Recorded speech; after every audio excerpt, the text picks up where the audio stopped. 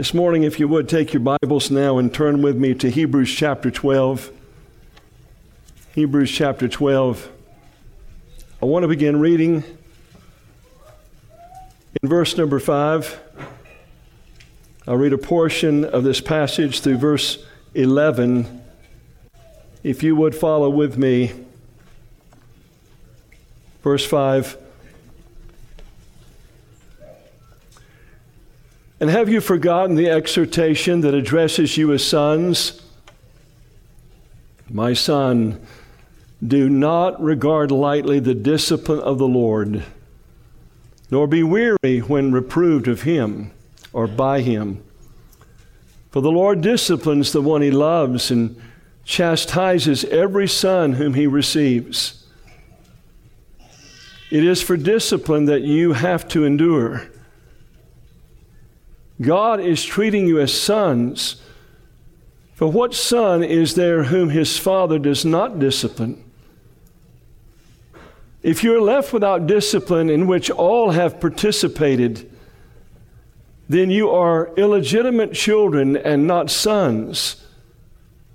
Besides this, we have had earthly fathers who disciplined us, and we respected them. Shall we not much more be subject to the Father of spirits and live? For they disciplined us for a short time as it seemed best to them, but he disciplines us for our good, that we may share his holiness. For the moment, all discipline seems painful rather than pleasant, but later it yields the peaceable fruit of righteousness to those who have been trained by it. Shall we pray once again together? Father, I'm blessed, so blessed, Lord. Thank you that through Christ's merits we have been made beneficiaries of so much. And I'm so grateful for this occasion to be able to come and share. Who am I, Father? Who am I, Lord? I've got outlines and manuscripts. God, I would pray that you would take the content of what we'll look at for the next few moments, that you would breathe on it, that you would quicken it to our hearts, that it would engender conviction, not that which is a result of beholding our face in a glass and then we turn and walk away and forget what manner of men and women we are. But conviction, Lord, that will make a difference. This might, in our own spiritual pilgrimage, be a defining moment. Change us, oh Father. Make us increasingly like your Son. How we're encouraged to know that if we take the initiative to discipline ourselves into godliness by beholding Christ in the Scripture, we're changed from one degree of glory, even as the Spirit of Christ, the Spirit of the Lord. Oh God, please help us. Change us, I pray. We look to you. In Jesus' name, amen. When we look at something that perhaps has a tad of controversy to it, people talk about how that they are the object of God's loving correction, and yet when they attempt to delineate it from an experiential point of view, oftentimes they stutter and stammer, and they have no real grasp or concept of just how that works out in the way of practical implication. And I don't have all the answers, brethren, but there are some very interesting things in our text this morning that invoke our thought, and I trust will produce conviction in us to walk differently before our Lord. We come to this text that showcases the great love of Christ for his people. Perhaps it's not the most popular aspect of God's love, the way he works this out in the lives of his children.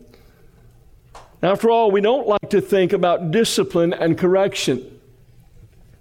But we should never view God's discipline as negative. I think it was one of the Puritans who said, there is no man so near to hell as he whom God does not chastise. So God is a loving Father. His loving overtures are revealed in many times unsettling, discomforting situations where we're the object of His love in the way of correction. This is a token of God's infinite kindness. You see, the text before us this morning shows us how the Lord cares for us. For it is by His correction that our spiritual adoption is confirmed and our perseverance in the faith cultivated. Think about this. We will never know how indebted we are to His love until glorification. Imagine how perilous it would be if we were not kept on the narrow way by His affectionate discipline. You have no idea how much He cares for you. You have no idea.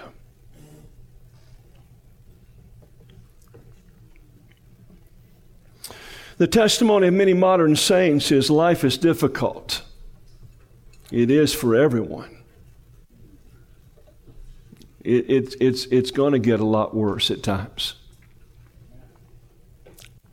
We see it in the Scripture, do we not? Interestingly, the Bible seems to confirm this perspective. After all, Jesus says offenses are going to come. Job said in Job chapter 5, verse 7, man is born unto trouble as the sparks fly upward. And even Paul and Barnabas attested to the reality of this season of discomforting providence.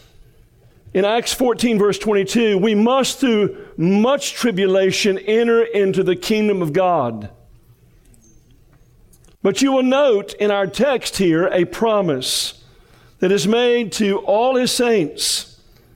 The Lord disciplines the one He loves.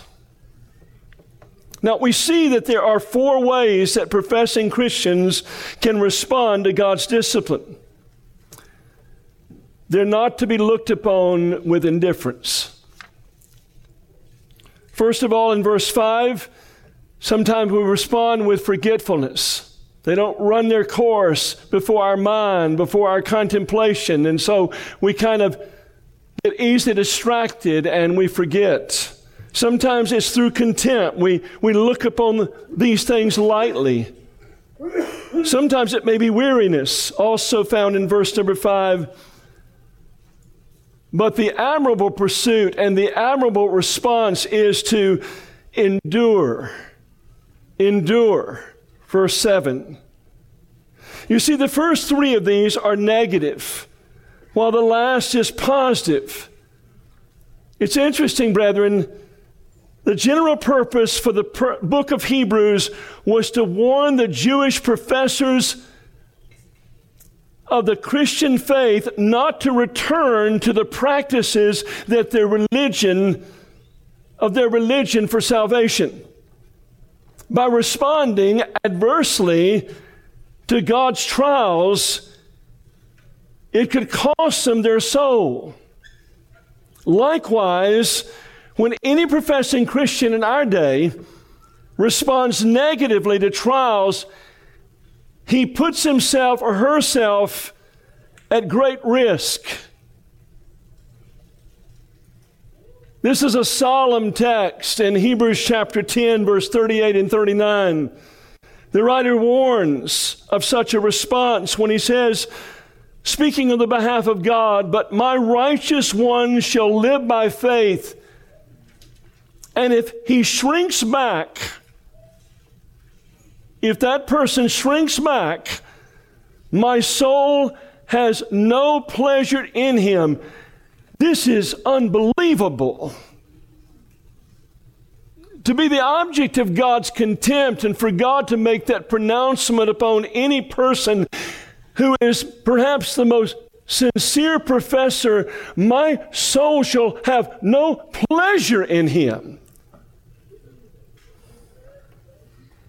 Unbelievable. But we are not of those, the writer includes himself, who shrink back and are destroyed, but of those who have faith and persevere, preserve their souls. Now, it's interesting that the expression shrink back in the ESV represents an adverse response. It means simply to cower from or to neglect. Remember Paul said there or whoever the writer of Hebrews is in Hebrews chapter 2, verse 3, how shall we escape if we reject so great a salvation? No, if we neglect so great a salvation. Don't neglect your time with Christ. Some of us are absorbed with ministry to the neglect of our time with Christ. Guard yourself against the barrenness of busyness. But once again, this is another ploy of the devil, is to get us so overextended in good things, noble things, to the neglect of our soul that could be ultimately eternally costly. So there are many who profess but don't possess. Consequently, they forget the exhortation of discipline, and sometimes they are indifferent toward it, and sometimes they are wearied by it. They shrink back as to remain in a state of neglect, and consequently they imperil their soul. Remaining in any of these conditions, now listen to this, remaining in any of these conditions proves that their faith is not real, it's not legit, and will ultimately lead to a falling away or an apostatizing from the gospel. This is seen in the warning once again in Hebrews 2, verse 3. There's something to be said, brethren, about continuing in the gospel. As much as we love theology, as much as we love truth, as much as we love our Bibles, and we well should love them, many times even these good and sacred things can become a distraction in our relishing, in our contemplating, in our internalization of the gospel. And that's why the Apostle Paul would say in 1 Corinthians 15:2, speaking of the gospel by which you are being saved, if you hold fast to the word, unless you have believed in vain. Now, this is what I'm doing with my grandchildren right now to see them come to Christ. I have 8 grandchildren, 3 of them are adopted. They range from 3 to 9 years of age, and every opportunity I have, whether we're playing together, we're just wrestling with each other, we're going out to get ice cream, I'm taking them to the park, sometimes it's a disciplinary situation, no matter what comes up, I am using every opportunity to pour the gospel into them. I despise moralism. So why do you have that disposition, Graham? Why are you so frustrated, Phoebe? One grandson's named Spurgeon. Why Spurgeon? You've got an angry spirit. I said, you understand that is a sin that Christ died for. It's a sin that nailed him to the cross. And now I'm beginning to get feedback from them. They're thinking gospel. God did not ordain homeschool or moralism as the power of God into salvation. He ordained the gospel. You pour the gospel into your children and your grandchildren. From this text, brothers and sisters, I want to highlight that truth that validates saving faith. That truth that centers on God's discipline for his children. So I direct your attention to verse 6 that says once again, for the Lord, this is so soothing, it is so comforting. that the Lord disciplines the one He loves. It's a good thing to be troubled by God. It's a very good thing.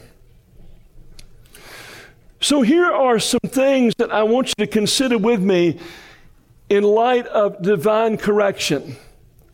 First of all, remember, God's love is not conditioned by our walk.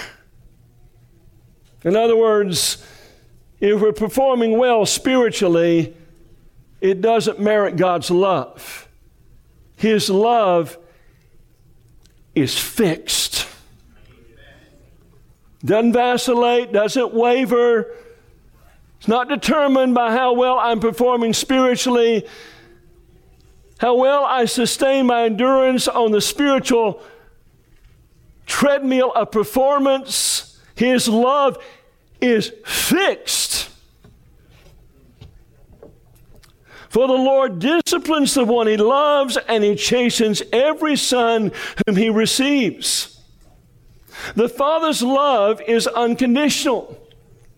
It does not fluctuate based on our obedience or disobedience. Once again, as I understand the text, brothers and sisters, His affection does not waver on the basis of our performance. Therefore, His discipline is always administered with a non-abating nature. Think about this. This is a powerful impetus for overcoming fear and unbelief and depression in our life,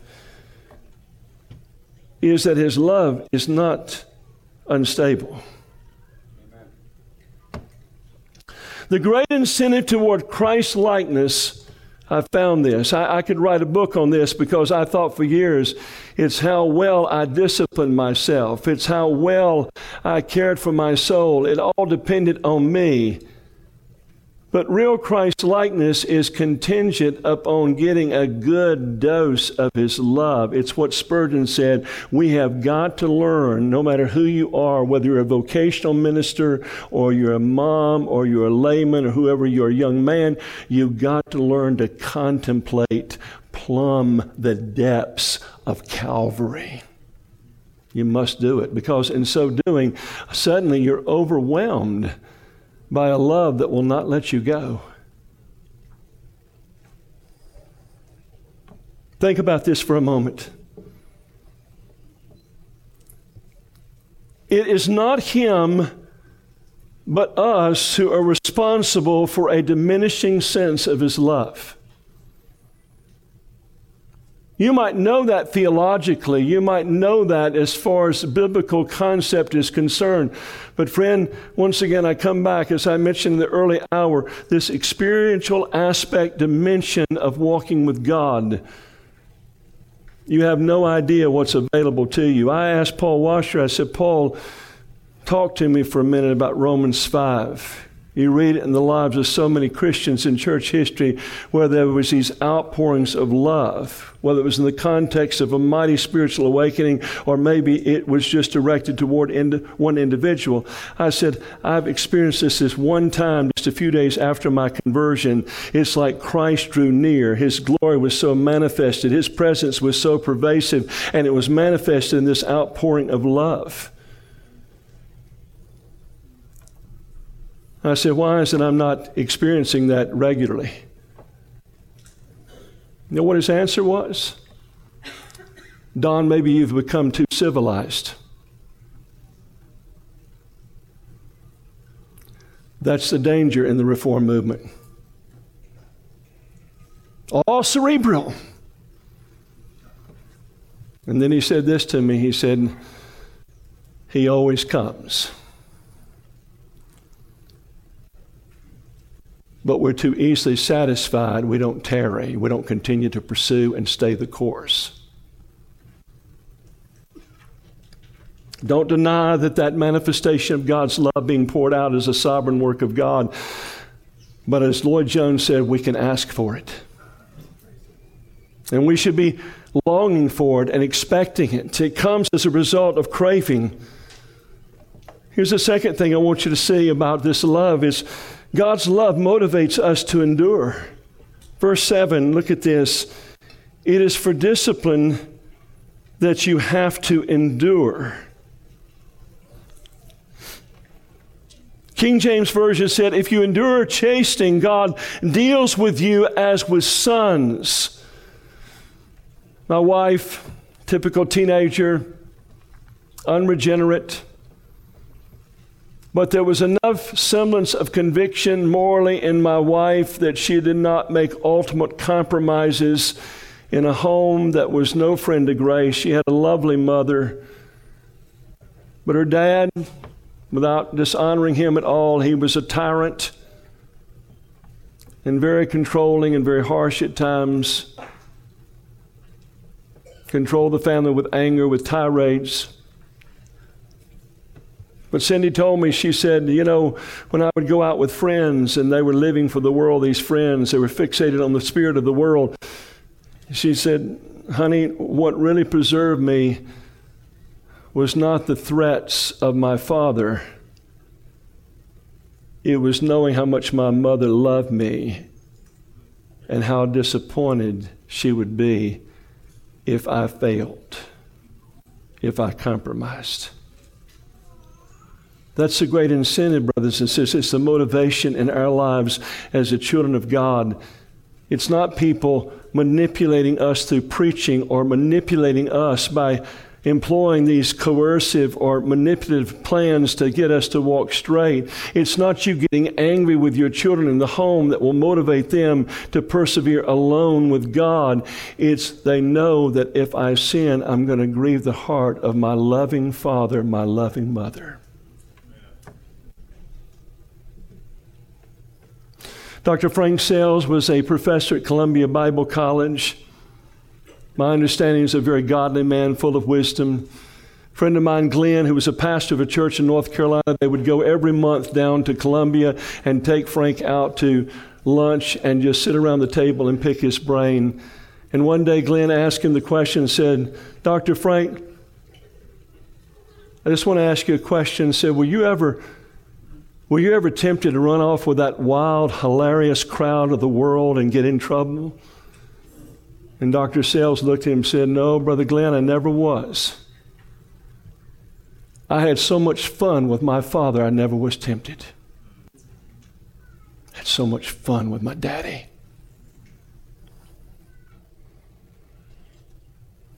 Don't miss the point. Meditating upon the objectives of God's love behind discipline stokes desire to change.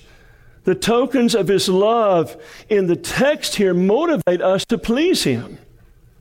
Note some of the evidences of God's love in this passage. First of all, the word discipline itself in verse 6. You know what it means? It carries with it the implication here, the connotation to watch over and to care for. He does care for you. He didn't save you to leave you to yourself. Something we really feel at Heart Cry these days when we pray, one of our preeminent petitions is, oh God, save us from us. And we feel like that is right in tune with the character of our God, particularly His love toward us.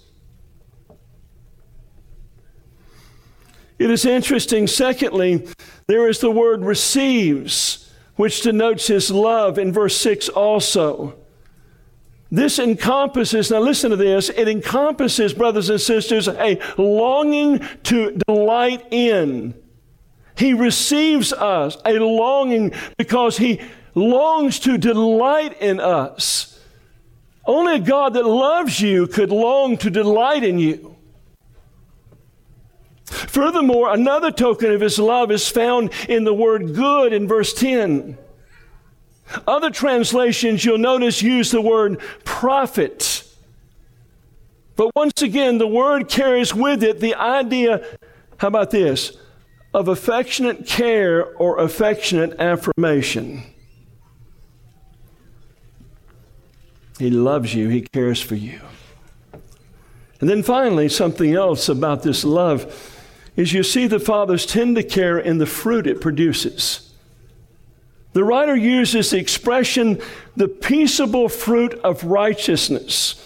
And you will notice that it does not say work of righteousness, indicating something repeated from our own self-initiative and self-effort.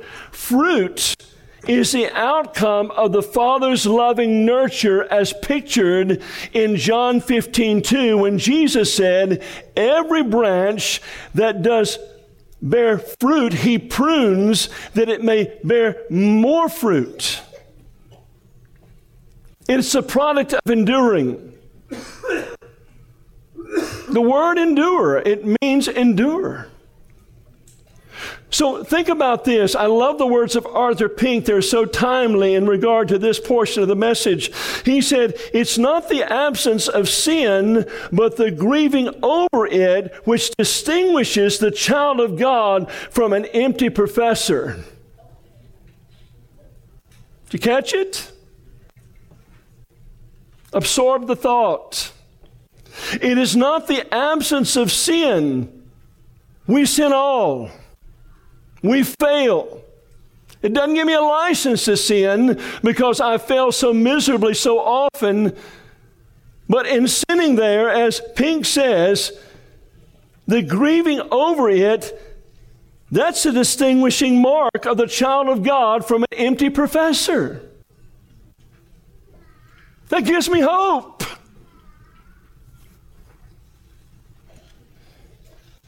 Thirdly, God's love profits for the partaking of His holiness. God's love profits for the partaking of His holiness. Back in verse 10, but He disciplines us for our good, that we may share His holiness. Now this is important. Listen. The very words here, men and women, but He disciplines us for our good, denotes a perpetual, ever-flowing love toward us. It motivates us to endure. This is my incentive, to endure temptation, endure things that are trappings to my soul, things that would tend to lead me into a spiraling down in spiritual declensions that would culminate in apostasy, is the fact that He loves. It motivates us to endure, share in His holiness, and yield the fruit of righteousness. Now listen, often God is portrayed in preaching or parenting as an abusive authority. This very portrayal, are you with me, sucks the life out of any child of God to walk uprightly. To give the impression that God is a strict father just waiting for His children to step out of line will discourage them. I love the words, if I could just draw from Ted Tripp for a moment, who wrote Shepherding a Child's Heart. This applies to our relationship with our Heavenly Father. He said, rules without relationship equals rebellion. So you impose all these rules and all these restrictions and parameters on your kids. And I'm not saying they're all wrong, friend, but if that's all there is in your relationship with your kids, you'll frustrate them and it will lead to rebellion. This may be the very reason why so many believers in this modern era are so unfaithful in their walk with God. They view God as a tyrant or a harsh taskmaster who carries a rod of severity just waiting for them to commit the slightest infraction. What I found personally is getting a good dose of baptism of God's love in secret prayer and communion with Him. These infusions of that revelation and that grace in my life is the greatest deterrent to my sinning against Him. Number 4, another thought. Please remember that God's love may be severe, but it's not punitive. Now, what do you mean by that? In verse number 11, he says, for the moment, all discipline seems painful. The moment you're going through it, I don't know what is the nature of it. It's very discomforting. miserably so. But he says it seems painful. Think about this for a moment. God's correction is administered to transform us. Its purpose is never intended to punish His children or make them pay for their sins. Are you with me? Now watch. And while some methods of discipline are harder and more difficult to endure than others, we should never think, brothers and sisters, that the severity of the correction is because God demands payment.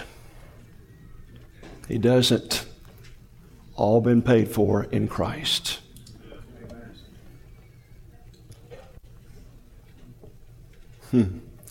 This is rich. Listen. Christ's propitiation is sufficient for the Father. It is surely sufficient for me. It is surely sufficient for me. If the blood of Christ is sufficient for God, it is surely sufficient for me. Christ's propitiation is sufficient. Therefore, He does not demand any self-inflicted punishment to atone for them. There were saints in Scripture that were disciplined severely, but it was not an end in itself. Moses forfeited his ministry when he misrepresented God before the people. Because you believe me not to sanctify me before the children of Israel, ye shall not bring this people into the land which I have promised them. But he was permitted to see the land before he died. David incurred a prolonged season of pain as he witnessed the deaths of 4 of his sons, but he was restored to God's favor. Samson suffered the loss of his strength, his sight, and a sense of God's presence, but his name is recorded in the Hall of Faith. In every example of discipline in the Bible, God's love never wavers. This is profound. God's not after retribution when He applies correction to your life. He's after restoration. There's a big difference. Delights in restoring you and I. So here's the conclusion this morning. We must not think of correction as a display of God's anger. When the Father chastens, He doesn't do it out of frustration. His intention, listen, is never to exasperate, but to confirm our sonship. What He's saying in it is, he or she is mine. Mine. Don't miss it. You're mine. He invokes, listen, soul-preserving endurance. He does it. Enables us to share in His holiness and seeks to produce this peaceable fruit of righteousness in us. So, to comprehend the love of God in discipline will afford a refuge for perplexed saints. You're perplexed this morning, you're anxious about something, you've taken it on the chin by the devil this past week, you're the object of someone's contempt. No matter what you're going through, friend, God's using that for good, that you might ultimately become a partaker of His holiness. And how you respond to it matters so very much. This is encouraging. It is a glorious thing when God puts His love on display. Now, are you tracking with me? Don't miss this. And that is exactly what He does when He disciplines His children. The words in verse 6, "For the Lord disciplines the one He loves," are worth their weight in gold. How so? For it's in a promise that promotes endurance to the ultimate saving of our soul. So can I give you one more thing that's just pregnated with blessing and reality? Love this. Here's a thought that came as I prepared this message. So grateful to Father. God's loving discipline may be severe, but it's not punitive. Now listen. Rejoice, saints, that the chastisement of your peace was laid upon him once and for all, and not daily required of you.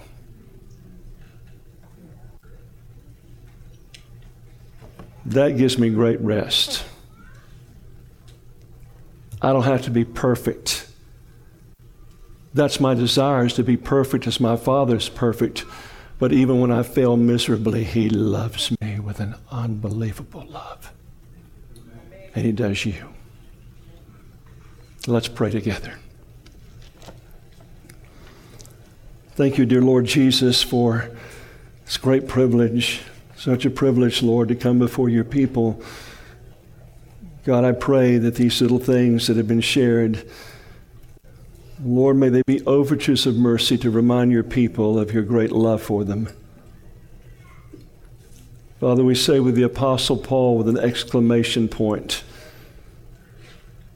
who shall separate us from the love of God? No entity in this world or the world to come shall separate us from the love of God, which is in Christ Jesus our Lord. So, Lord, may this not be a false comfort or a false hope that we just fall back on and say, well, I blew it again. And then it just leads to us sinning continually, sinning with pleasure. Lord, sober us up in such a way to give us such a revelation of your love that it would be a mighty impetus not to sin against our spiritual daddy that loves us so dearly. Please, Father, put that conviction in our heart to walk before you in the fear of the Lord, in such reverence before you, and in the joy of the Holy Spirit.